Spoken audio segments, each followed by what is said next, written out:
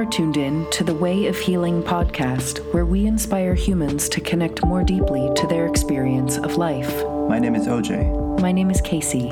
We are connecting with practitioners to talk about the potential of the innate healing powers within. Welcome back to another episode of On the Way of Healing. Today we have a cool guest, Charles Johnston. Charles works a lot with plant medicine, animal medicine, fungi medicine. He's a medicine man, I guess you can say. So today we're going to talk a little bit about what he does and why these medicines are really important for people to heal and how they can help people. Welcome to the show, Charles. Thank you, OJ. Thank you, Casey. Happy you're here. Yeah, I'm excited to be here. Yeah, Casey's still here. Her voice is still changing. It's functional. It's functional. You know, it is what it is. You kind of sound like a smoker. I'm telling you, it's a great singing voice. It's like, this is start your career back up. It's an experience. Kill it, you know? So first and foremost, Charles, how did you get into the medicine art? How did I get into the medicine art? Accident? Yeah. Fate, universe. Fate, yeah, grace. A lot of things that I can't explain. I would say I really go back to that first time I took mushrooms, which was stimulated by a leaving of the church I grew up in when I was about 22. So, Christian, Catholic? Mormon. So, Mormon. Yeah, I was raised Mormon. And so they consider themselves Christian, but, you know, easily identified as Mormon. And I left the church in mind, and then I took mushrooms and left it in spirit. Yeah. And I guess technically some of these plant medicines are illegal in the United States, at least, but it's used all over the world for their medicinal healing purposes, right? And they can be used for recreational purposes, but we're talking strictly medicinal here and healing purposes on the show. So if you're looking for something on recreational mushrooms, this isn't the right podcast for you. Yeah, well, I mean, I think we use that term recreationally, like a lot of people use that term, and I think a better term to use maybe is a unsupervised exploration. Because I know that my experiences, whether they were intentional or not, had transformational qualities. That first time I took mushrooms, it was a friend came home with a bag of mushrooms that he bought at a tow truck, you know, like a tow company. That was the only place he could find it. From various leads, and we didn't know what we were doing, and so we both just took half the bag. And yeah, there was nothing planned, there was no education. I mean, this was 12 years ago, and it was eye-opening, it was exciting, it was profound, it was beautiful, it was fun. And I think we can't forget that even though these are medicinal experiences or healing experiences or transformational experiences, they're also fun, beautiful, joyful experiences. All of it, you know, wrapped up. And so just to clarify that, I feel that that's something I think about quite a bit, is like not to lose that part of it. Recreational is okay, right? I mean, that sometimes that's how we start. Yeah. That's our introduction. Yeah. And then we realize that, oh, there's something deeper here. I can meet this with intention. Totally. Or there's more power in that. Yeah, I kind of think of it as like lovemaking or sex, right? You know, you start out, it's like, oh, you know, there may be some different adjectives we use for that act. And then gradually you find people that you are really important to you, and it starts to change the intention, the meaning starts to develop. And so, I mean, I think that's the process of maturity. And these are great tools of maturation. Yeah. That's one of the beautiful things about them, is you will learn something even if you don't know what you're doing. Yeah. I've met so many people where they've tried these medicines before without the intention of it being a healing experience, and they finally come back to it, and the experience is so much more different, right? Just based on the intention alone. What are some of the things that you work with? You know, my early days, the first half of my career as it is now, was recreational, and that was everything under the sun. those were just things that I did and I shared. And then the second half of my career, the last 6 or so years, I've worked with Ibogaine. So I've helped people go to Mexico to get Ibogaine treatment. Iboga kind of gets put in there in that category as well, but primarily Ibogaine for the treatment of opiate addiction. And then ayahuasca, that's one of the ones that I work with quite a bit. And then also the toad, not to be confused with Cambo. So Casey asked the question. Tell us about the toad. Yeah, what's the difference between that one and the Cambo? Ribbit. Yeah, so ribbit, yes. More of a squeak, like meow, meow.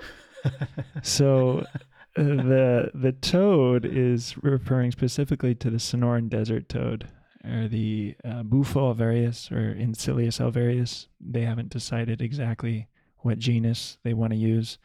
They're always changing stuff in science. But it's the Colorado River toad or the Sonoran desert toad. Lots of names, I know. I just call it toad.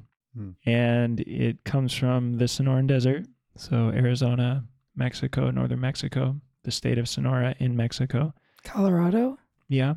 Well, I think its habitat has shrunk from Colorado and New Mexico. And even California, it used to have some territory in those areas, but it has minimized itself into the desert of Arizona and Mexico. And so this toad only lives there. And Cambo, which comes from the, I don't want to get this wrong on podcast, but I will. Phycoloria bimedusa frog. I believe you. It's close to that. The giant waxy tree frog in the Amazon. And I wish I knew the species name, but yeah, giant waxy tree frog in the Amazon. And they're very different experiences. Cambo is purgative.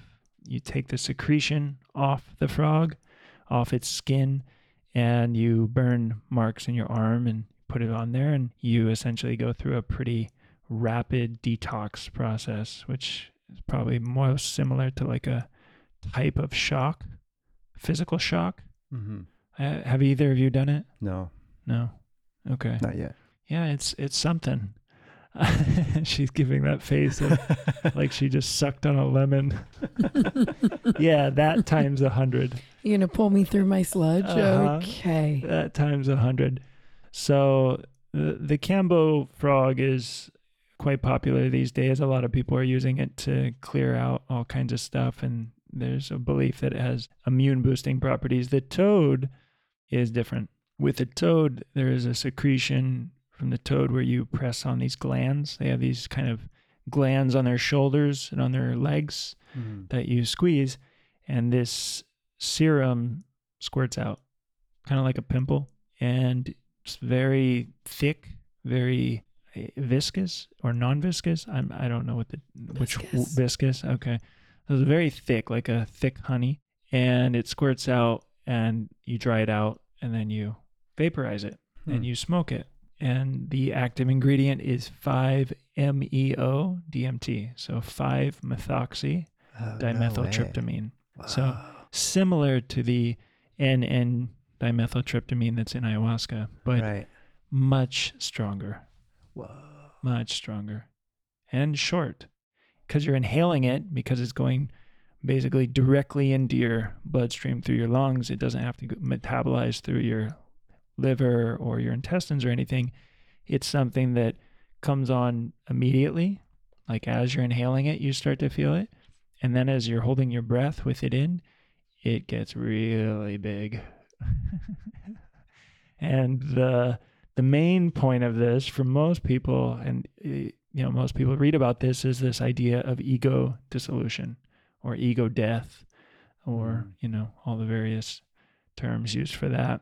I like ego dissolution. It's a little bit smoother for me that way. But ultimately, yeah, it's like everything goes away. You go into the void of everything, as I like to call it. The white light at the end of the tunnel, the nothingness of all. You talk about it being shorter. Is it like a couple minutes? Like 15. Okay. Like a full experience is, the peak is about 5 minutes, and then the kind of the fullness of it usually is about 15 to 20 minutes for most people. And it's not a purgative No. like combo. Typically not, no. Hmm. No. So, in your experience of it, are people, like, could we do it in the living room? Yeah. Do people stay in their bodies? Well, no. If we were to do it in the living room, you would not know you were in the living room. You would not know you were Casey. You would not know this is planet Earth. You would cease to care or know anything because you would be infused with everything. And you would be everything, and there would be the dividing line between subject and object. The veil of that would be removed, and all becomes one. And so, no, you could have your eyes open. You wouldn't see my hand right in front of your face. And typically people are not verbal during this time? No, they can be. Some people it's so intense, and their bodies will just react. Most people, it can be very calm, but also it depends on dosing, and it depends on how it's done in preparation. And there's a lot of stuff that people are watching online now where they're seeing these very ecstatic experiences of people rolling around and sometimes puking and screaming and all kinds of craziness. It looks like an exorcism almost. It's not the best representation, because you can do a lot more with a lot less, and you can still have that same experience. And so sometimes when I work with people, they will lose themselves to the point where they'll move about and they will scream or moan or, thrash around, but usually they're not so aware of what their body's doing. And then they come back into self. The levels of awareness start to come back. When they do come back, is it a smooth, like you just snap out of it? Yeah, some people it's like an abrupt, oh, I'm back in my body. Mm-hmm. Some people it's, oh, I'm having thoughts. Oh, I feel my body. Oh, I hear music. I like to think of it as in the Tibetan Book of the Dead, the bardos. There's the levels of consciousness that we have from death to full awareness of like humanity. And so there's these different levels that we have, and that you kind of go through that process, and it's usually pretty smooth. Everyone's got their own thing. Yeah. Before we go on to some of the other things, can you talk a little bit about ego and how plant medicine helps people sure. deal with that? Yeah, sure. So ego, the big thing. Everyone likes to think about their ego. I probably have a little bit more of a relaxed approach about ego. I think ego or identity is synonymous, is just the contribution of everything that's happened to you, and that's just how you define yourself. And it's very malleable if you believe it is, and you allow it to be that much. It also can be very rigid at times, which sometimes it needs to break. It needs to get busted up. Basically, it's what you believe about yourself. It's how you interact with the world. It's you thinking sugar tastes like sugar and blue is the color blue and you like the smell of roses. It's all these different aspects of yourself. Like I chose dandelion tea and you chose peach. Peach detox tea. So there's ego playing itself out, right? And then there's also ego playing itself out whenever we're sitting there ruminating, when someone cuts us off in traffic or our partner says something to us that's rude or we think is rude. They say something, we define it as rude. There's ego, creating definitions, creating boundaries. So ego is just a way that this subject object, how we define our world and ourself within it. What I love about plant medicine, animal medicine, psychedelic medicine, transformational experiences is, depending on intensity, of course, but they allow us to have a reprieve from the ego. Sometimes a little bit of a softer one. Maybe it gives us a chance to just feel some emotion that we don't allow ourselves to feel. Sometimes it's a complete shattering of everything we thought we knew about ourselves, right? Our entire identity, the job we have, the place we live, the way we are. And, why it does that, how it does that. I mean, anyone who's read Michael Pollan's work or has studied, some of the research that's going on. It's just this scientific term, the default mode network, how our brain organizes itself and operates, and it just somehow the psychedelics loosen that. They let the blood flow calm, things start firing in different areas, and suddenly the ego is much softer than it was before. Mm-hmm. And then you get to do stuff with it. Then you get to maybe change from peach detox tea to dandelion tea. Or Ouch. in my case, I changed from one time not liking bananas to liking bananas. Or Andrew Weil talks about getting over allergies, or people can get over sickness, autoimmune disorders, emotional discontent. Fear of German Shepherds. Fear of German. I don't know about that one. Oh, yeah, But, yeah. Okay. Yeah. Oh, we got one of those. Mm-hmm. Didn't Terrence McKenna heal his eyesight with mushrooms? Yeah, he talks about that. Yeah, he had a lot of pretty strong opinions about certain things. But yeah, I mean that's the beauty of it. It's just a stepping outside of yourself. As I like to say, you don't really know who you are, and psychedelics give you a chance to discover who you are. I like the connection aspect of it all. How sometimes people need to experience these things to realize, yeah, we are all connected. Like, I am part of this absolute whole, and I'm actually not separate from the person next to me, right? Mm-hmm. And so for some people, they can experience that connectedness that can change their whole life, because it's always the ego is like, I'm me, you're you, I'm better, whatever. And when you start to realize how interconnected everything, every person, every object really is, it changes the way you approach life and how you interact with everything, I guess. Yeah, it's awesome. Yeah. It's awesome.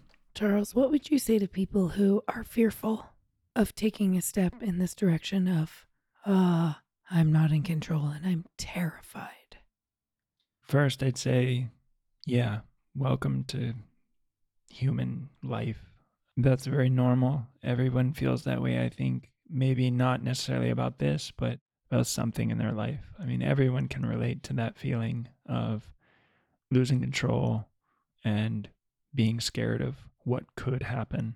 And I say, go at your own pace.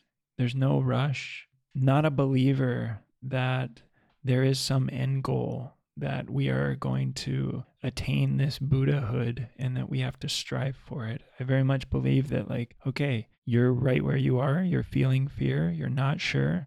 Perfect. Like, dive into that. Look at that. Understand that first. I mean, that's a opportunity to explore that aspect of not being in control. Where else does that play out in your life? Mm-hmm. Where else do you feel that? Where else is that causing you to be limited? And then I say, once you're ready, start small if you need to. Start small, talk to people, read books. Yeah, simple. If people only understood that losing control and this experience of letting go, we all, in a sense, do it. Every night when we go to sleep, we lose control. Mm-hmm. Like every night, everyone, and most people look forward to that. Most people are like, yeah, I can't wait to go to sleep. That's a pretty awesome experience. I love it. Also, you lose control in that moment. You have a spectacular experience. I think a great one is, again, I'm gonna bring this up because I think it's probably the most synonymous experience is lovemaking. Is like when you really engage in the act of sharing yourself and letting go and being intimate. That you don't have to do psychedelics. You can explore that if you need to, right? I mean, that's a highly pleasurable experience, and you can find the right person and let yourself go, and that's a really beautiful thing to do. And then starting to realize that, you start to recognize, oh, okay, like this isn't so tough. There's moments I do this all the time. And then maybe you get a chance to do some breath work, or maybe you get a chance to go skiing or something. I mean, I think all of this stuff is in parcel a way that we experience the profundity of life. And that's what we're seeking. I mean, for me, that's what fulfills me. And not everyone is that a fulfilling experience. Some people are very comfortable and happy with things being very normal and controlled and set. And I'm like, go for it. That's your game. Go, But if you're asking yourself that question, well, maybe your game is not that and you're looking for something more. And just by merely asking the question, you're starting to realize that, okay, there's something more within me that I desire, and start slow. You were expecting me to say go all in, right? You're saying just take it, just take 5 tabs of acid, and, No, the start slow is beautiful. That's the introduction. Yeah, that is safe, right? And in order to heal, we need safety. So for those of us who fear loss of control, it's bit by bit, and it's all part of the same spectrum, right? What we're experiencing, whether it's sex, whether it's medicine, whether it's plant medicine, whether it's, watching a movie. Sure. losing yourself in a film or in a book or something. It's just about your mind stepping outside and you getting just to experience and be present. I mean, that's what it is. Meditation. Yeah. Yoga. Yeah, exactly. So fasting. Yeah. So, I mean, this is what I recommend now. This is not how I started my approach. I was very much, I'm going to do it all and I'm going to do as much as I can. And, that took me down some really tough roads. So I kind of learned from experience, like, it's probably not the route to go for most people. Most people don't want to go through this stuff I went through. Yeah. That's part of why you're the teacher, though, right? I mean, you had to kind of go there. I say more like a test dummy. Yeah, sure. Guinea pig. We're our own guinea pigs. I was in a craniosacral training recently with Hugh Milne, and it was kind of like, if we don't experience our own healing and our own darkness and our own frailty, then we can't hold space for our clients to go there because we don't have anything to connect it to or to relate to. So I think that your dandelion is steeped. If you want to remove the tea bag, you can. I like just kind of moving the tea bag Cool. around. Maybe I just didn't know if it was a discomfort move. If it was like, God, I wish I had a place to put this. All the alkaloids. I want to get all the alkaloids to make sure. I'm the kind of guy that sucks on the tea bag, right? Like I want to get all of it. Switching gears a little bit. Speaking of tea, ayahuasca is a tea. Yeah. Good segue. Thank you. Yeah. That was clever. I thought of it. So can you tell us a little bit about that magic tea, where it originates, and the magic of how ayahuasca just so happens to be in the same area that DMT is located, and why that works together? Yeah. Oh, good. You have already delineated the two. I appreciate that. You're welcome. So ayahuasca colloquially is just referred to as the tea, which typically has 2 ingredients. And one of those ingredients contains an MAOI, or a monoamine oxidase inhibitor. So we have monoamine oxidase in our system, which breaks down a lot of chemicals in our gut, kind of metabolizes things basically. And so DMT, when taken in orally, is broken down very quick by monoamine oxidase. So ayahuasca refers to the vine Banisterius caapi, which is this twisting double helix type woody vine that grows in the Amazon. And within that contains an MAOI, and that MAOI is mostly harmaline. Harmine, some beta-harmine, some other alkaloids, but harmaline is the main alkaloid there. That's the MAOI. So when ingested, it inhibits your system. It inhibits the monoamine oxidase. And then when you take a DMT-containing plant or other alkaloid-containing substance, because your body's not able to break it down rapidly, it's either more potent or it's able to have its effect. And so the DMT actually comes from a wide variety of substances or a wide variety of plants. So typically where I work and where I train in Peru, they use chacruna, or Psychotria viridis is the plant. It's like a shrub, green leaves. They take the leaves, they put it in the water with the vine broken up, and then the DMT and the vine just kind of make this nice murky dirt-like tea that has a nice bitter taste, like a fine wine. I don't drink wine, but so A thick wine. a thick wine, yeah. And so you have the MAOI from the vine, you have the DMT from the leaves, and suddenly you take it together and the DMT starts to work. It's orally active. Now, there's, I want to emphasize here that it's called ayahuasca, and we use that term to just mean the entire thing. And I think that's indicative of something really important, is that the vine is actually, and many indigenous people believe the vine is actually the most healing piece of it. The vine of the souls, right? That's what ayahuasca means in Quechua. So it's this vine that has this stuff in it that's actually the healing property. And in the jungle, these alkaloids, the harmaline and the harmine, are actually antiparasitic. They're antiviral. They have all kinds of really powerful physical healing properties.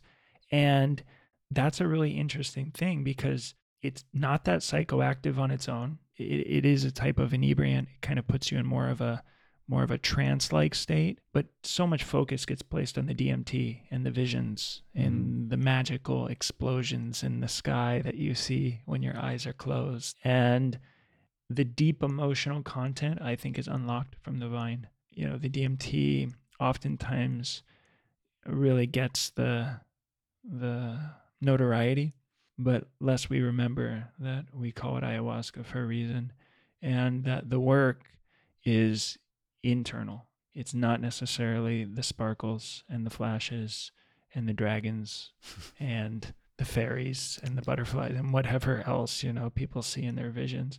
It's that deep emotional content. And so ayahuasca is that. And there's many traditions that serve ayahuasca. In Brazil, they have ayahuasca. They have ayahuasca in the jungle in Brazil. They have ayahuasca in the cities. It's made different, They have ayahuasca in Peru. There's different ayahuasca for different regions. There's different type of vines, just like there's different strains of cannabis. There's different strains of vine. Some tribes or groups don't use chacruna. They use chalipanga or other DMT containing plants. I'm not an expert on all the others. Colombia uses their own thing, and Bolivia uses their own stuff. I mean, it's just kind of like what's most readily available, and then what the culture dictates they want to use for this religious rite. And in the jungle, this is used now, and we believe hundreds or maybe longer than that, years back, as a tool for connection. Like you said, OJ, shamans using it to convene with the dead, to get guidance, visions, things of that nature. But I think, in my experience, I've only been down there in my lifetime. So it's quite fascinating when I go down there and I see these people gather. Well, you're looking at me like maybe I did it in other lifetimes, huh? Okay. I actually was looking at OJ to say maybe you've done it in another lifetime.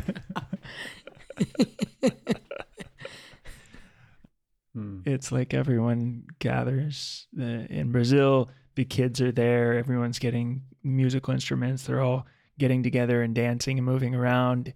Are the kids taking it as well? Yeah, sometimes. In Brazil, I saw a 3-year-old drink medicine. In Peru, where I go, it's a little different. Mostly adults. Sometimes there's teenagers that will come. But it's like the community comes in and they drink. The ceremony occurs. The maestro, the shaman, his apprentices, they sing. It goes for a certain amount of time. They do a blessing or some sort of, whatever the ritual is. There's a lot of different rituals around ayahuasca. There's a lot of different ways that people do it. And then it ends and they kind of go home. It's not like, it's when I take Westerners down there, they want to talk about it. They want to dissect it. They want to understand and really dive into what happened. The indigenous people are just like, oh yeah, went to church, go home.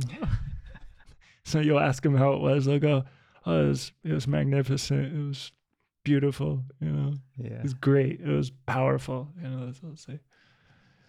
So it's funny.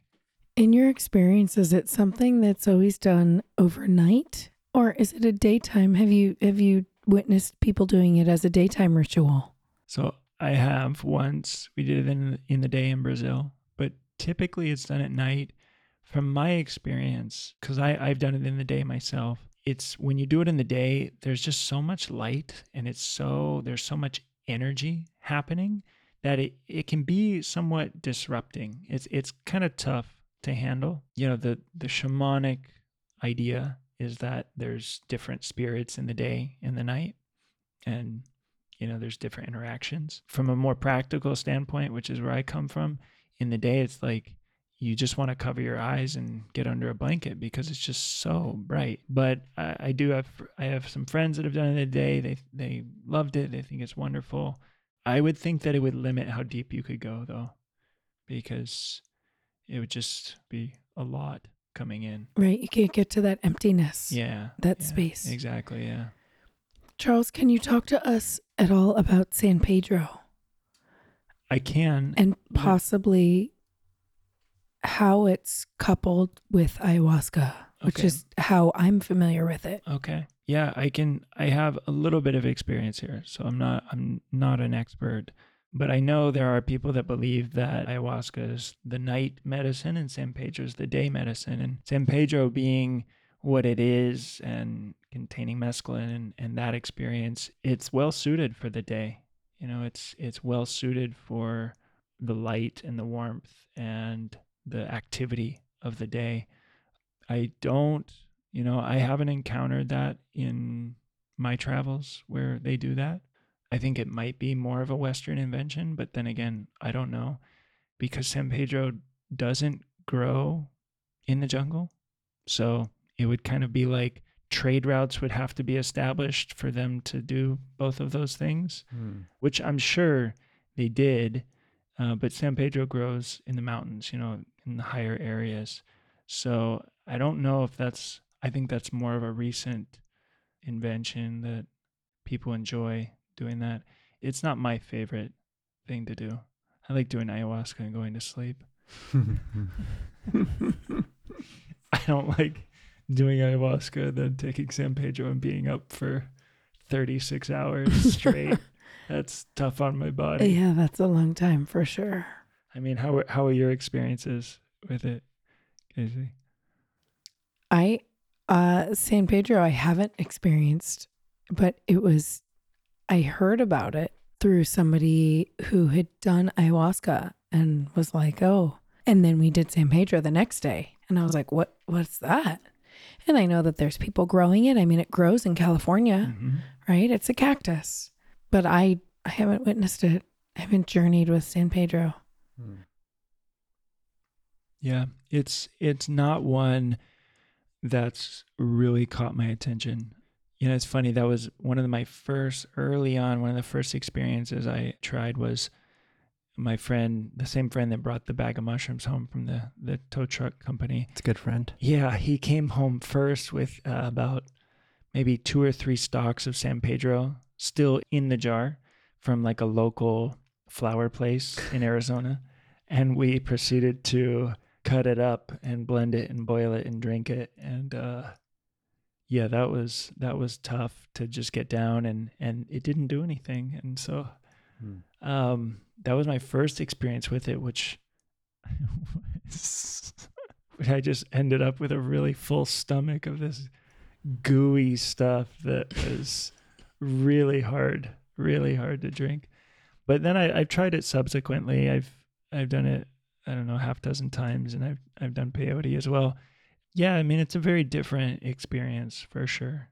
And I think some things just suit certain people and some things better for others. And that one wasn't one that I was particularly engrossed with. I was kind of like, How about the toad? Is that something that you can do daytime or nighttime? Is there a specific time of year, time of day? It doesn't matter.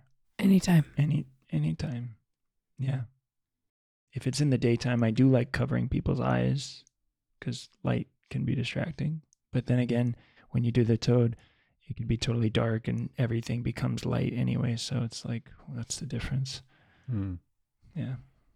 Did you want to talk a little bit about psilocybin? Yeah, I think psilocybin is. I'm really excited about psilocybin.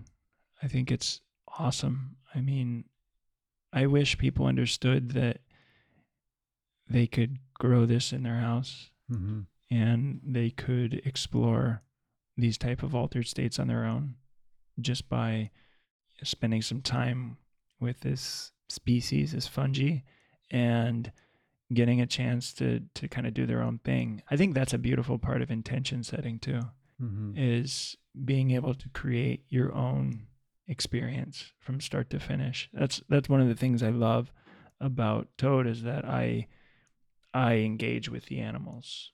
I get a chance to actually be with the animals and witness the animals. Ayahuasca in a less direct way. I don't go out hunting for the vine or anything. And psilocybin, that was one of the first things the first thing I encountered and the first thing I got a chance to really learn because I grew my own at home, and it's super easy and it was awesome. And they're like aliens or something. There's something going on there that we don't understand about those guys. Of course, there's all the theories, the stoned ape theory and stuff like that, where they believe that we became Homo sapien because we were eating the mushrooms that were growing in the four-legged's poop as we were chasing them down to hunt them, the bison and the cow and horses and stuff. Oh. I was going to say, we're the aliens. Yeah, well, we're all aliens. But, they're so fascinating and cool, and it's such a really unique process of being able to take part in the life cycle of them. And the great thing about psilocybin too is you're not killing the fungi, you're just taking the fruit. This is like, this fruit was made for you, like eating an apple. And psilocybin, which we use as a term for mushrooms, synonymous, but psilocybin is very similar to an NDMT. I think it's 4-HO-DMT. So it is a tryptamine, a dimethyltryptamine, in fact, and really similar. Almost very little difference. And experientially, I think it's a great one because it's manageable. You can keep it as a very, low experience. You can also dive way in. I've only been able to take upwards of 7 to 10 grams, but I want to get to the place. There's people that do like 28 grams, 30 grams. This guy Kalindi. But there's like a whole community of people that do huge psilocybin doses, and that's where I want to get to. Charles, I want to ask you about microdosing. This is something that, people are hearing more and more about. And do you have experience with it? What are your thoughts on it? Yeah, I think it's awesome. I think it's amazing that has become a thing in the public eye. I think Third Wave is a great resource, the thirdwave.co. Over there, Paul Austin has really, behind James Fadiman, who really kind of came up with the idea. They've made psychedelics so much more digestible to the general public with this idea of microdosing. And I love microdosing. I go on and off stints with it. And I've microdosed with I have LSD, ibogaine, psilocybin, cannabis. I mean, you can microdose with literally anything. And the idea is that you take a sub-perceptual dose. So you don't want to notice the room breathing. You don't want to notice, someone's face shifting colors. You want to just take a small amount, usually about 1/10 of a normal dose, and then you go about your day. And psilocybin is one of the ones in that track. We were talking about psilocybin mushrooms. I think it's a resource for everyone. Everyone that is experiencing stress, everyone that experiences any level of discomfort in their mental state should try microdosing as an option. Because like the question you asked before of someone who's considering doing psychedelics and are scared of losing control, start with microdosing, see where that takes you, see where just this low amount. And it's great because even if you get a little too much, it's not that bad. I mean, you're still in control. It's just things are a little different. Maybe you got to chill for a couple hours, but when you're doing it right, you may just notice that you're not as anxious that day. In some of the work that I've done, you don't have the same kind of cravings. You don't feel the same kind of depression that you might feel on a day-to-day basis. And then if done longitudinally, it's a progressively increasing experience in the sense that as you do it more and you get more accustomed to that, it's not as if you're going to start feeling it more, but the benefits start to play in. I think it's awesome, and I think everyone should explore it at some point. We do this when we drink, people drink coffee. And you read my mind right there. I mean, there was a transmission of information. I was just about to say, it's like, having a glass of wine. It wasn't the note on the table? A cup of coffee. No. What is the note say? There's no note Charles. on the table. Talk about this. No. So we're in tune there on that one. It's just like a cup of coffee or sugar or any of the various chemicals we input into our system that change our behavior in subtle ways that we don't notice. Microdosing is another one of those. And it's a great intro, a great way to explore and to open yourself up to something. And there's a lot of studies going on, unofficial studies, but there's a lot of research going on. You just search psychedelics and microdosing. And what's great is that it's a public experience, is that there's people that are recording, they're recording their data. They're doing now blinded studies with themselves and then providing this data, and it's showing remarkable improvement. And even if you don't believe in it, the placebo effect is powerful too. Mm-hmm. Yeah, it's beautiful to see that it's at research universities and that people are taking this on. So Casey is going to be departing. She has departing the podcast. Hopefully yes, not this life. This is not a permanent departure. Just at this moment, she's going with her friend to an activity that she cannot take the microphone and headset with her. So we will miss you, Casey. Thank you for joining us today. Pleasure, Charles. Got a new host. Hey, I'm being ousted already. I'm practicing. Beautiful, Charles. No, I was sweating bullets doing that. That was tough. You guys have a tough job. Or sorry, you both have a tough job.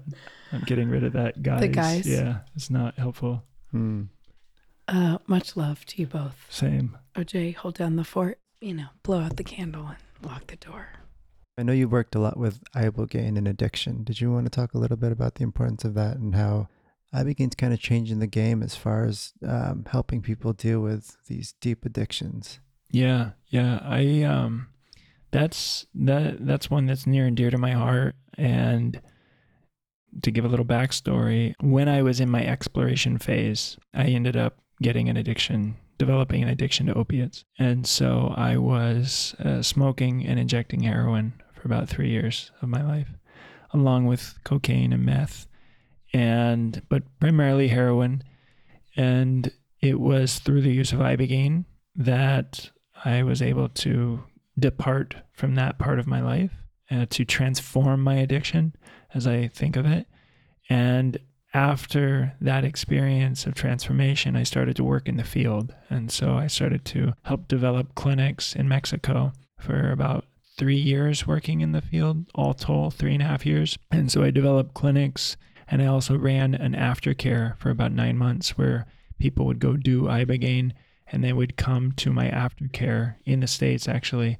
And we would do all kinds of things like yoga and cryotherapy and saunas and isolation tanks and, just kind of putting them through the gamut of health and prioritizing how to get themselves back on track.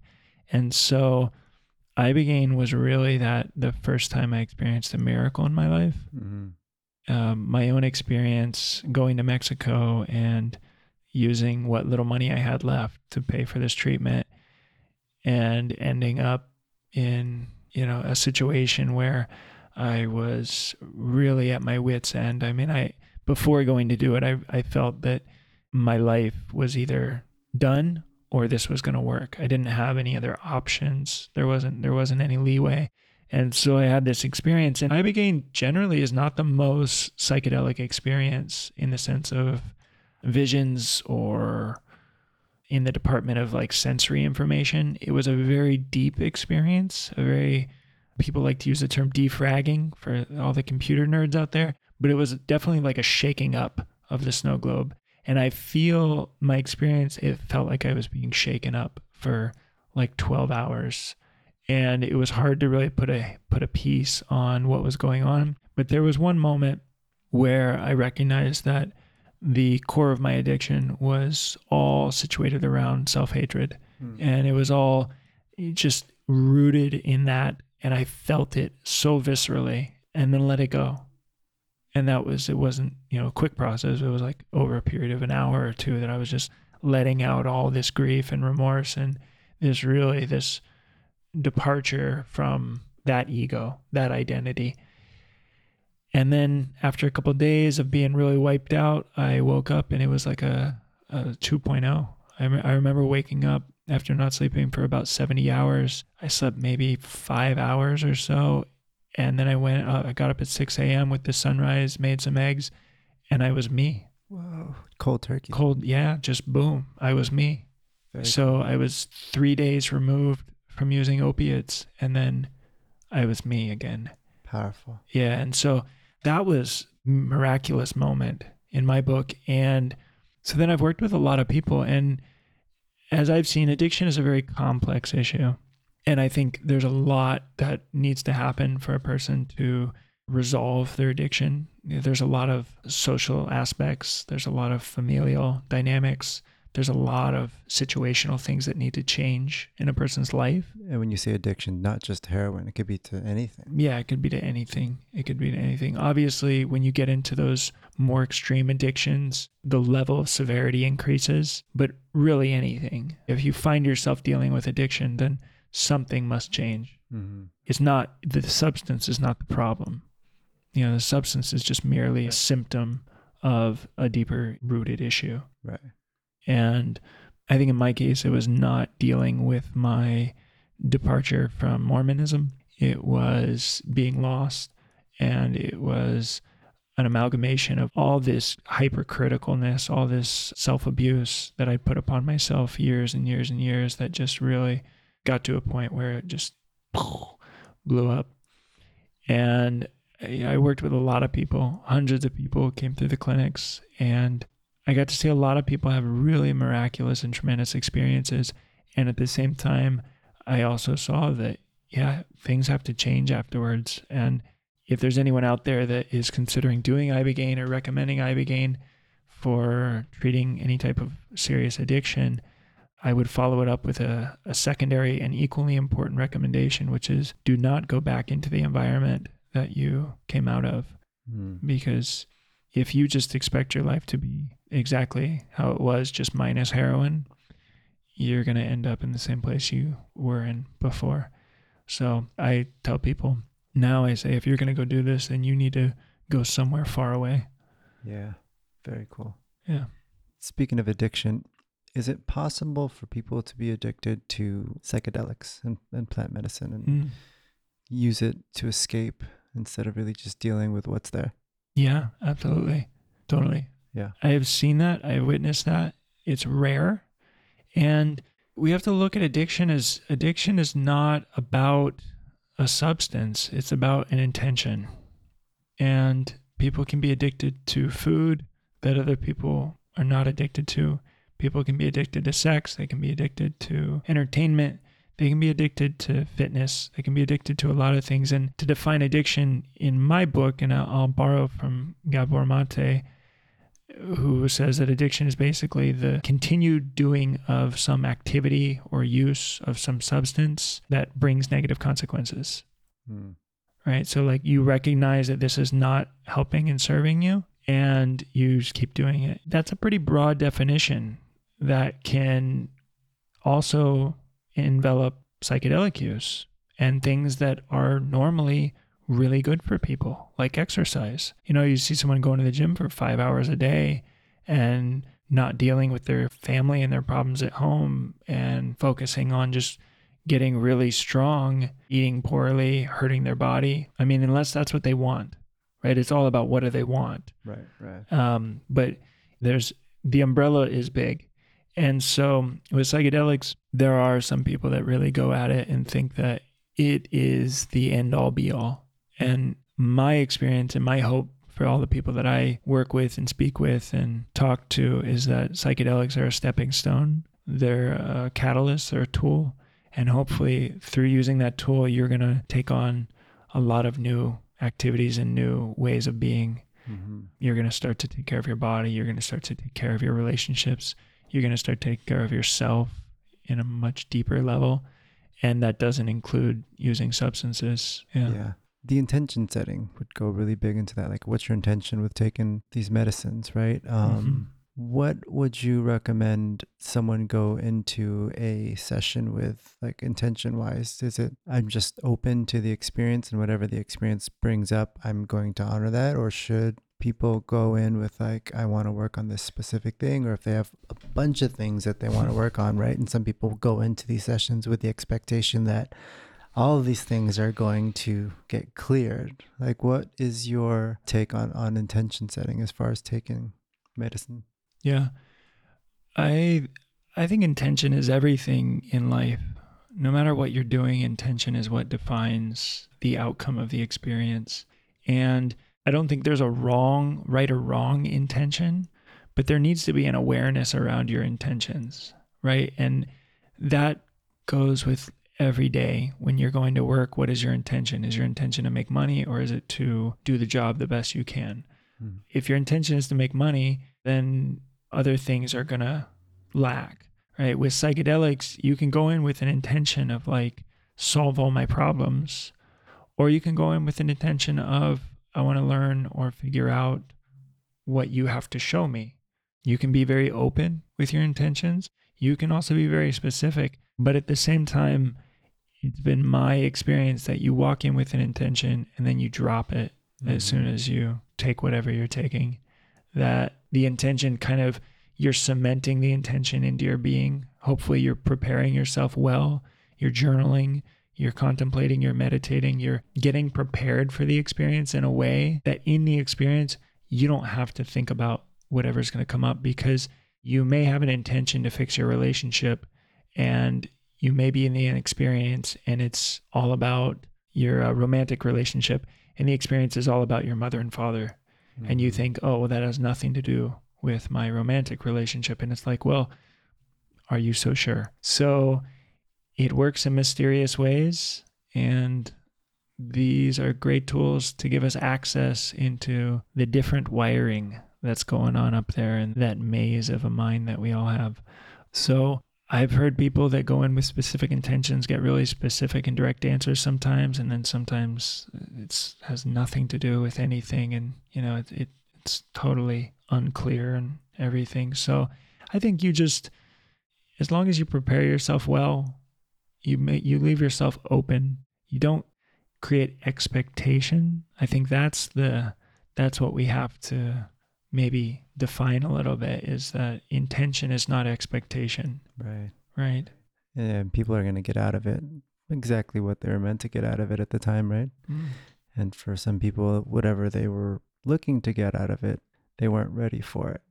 And that was my thing that happened with me. I just wasn't ready for the answer that I was looking for. And months later, from something else, all the answers came trickling in. It was like everything I was looking to find answers for came to me somewhere completely differently, because I was in a different mind state and I was ready to receive those answers. So I also think if anyone's out there, that it's really important not to judge the experience again, going back to my experience at first, it was like, wow, this happened, like this didn't happen. But taking a step back and really drawing in the ego again, it's like, no, it all happened exactly the way it was supposed to. And you just have to trust that universe, spirit, God is laying things out exactly how they're supposed to be laid out for you.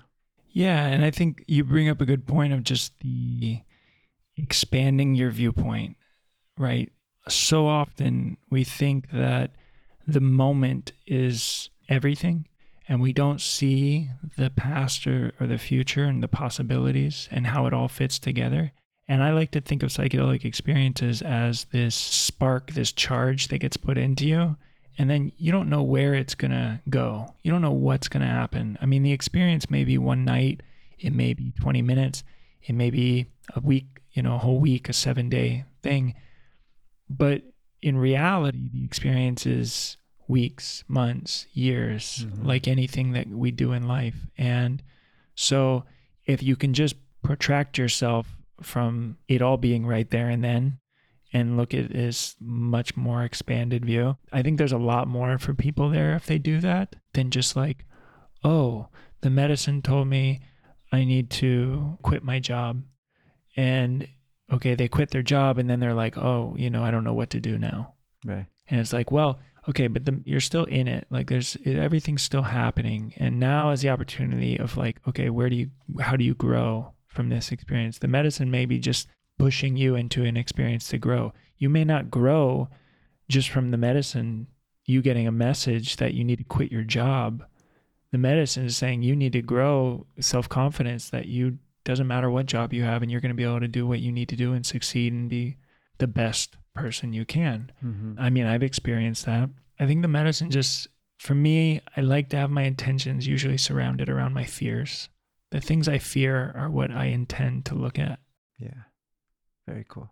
Yeah. That's important. I think the fear is what holds a lot of people back, right? The fear of the unknown, the fear of not making enough money or not finding the right partner or whatever it is. And if you could really hold space for those fears, acknowledge them and go in with the intention that I want to work with these fears in a way where they're not so controlling. There's a lot of freedom behind that or after that. Yeah, I read an article today about neurofeedback, and neurofeedback is basically you go into a professional and they put some electrodes on your head or they put you in an MRI and they monitor your brain, and they then show you images, or they might put you in situations, but generally they show you images and they see what your brain does.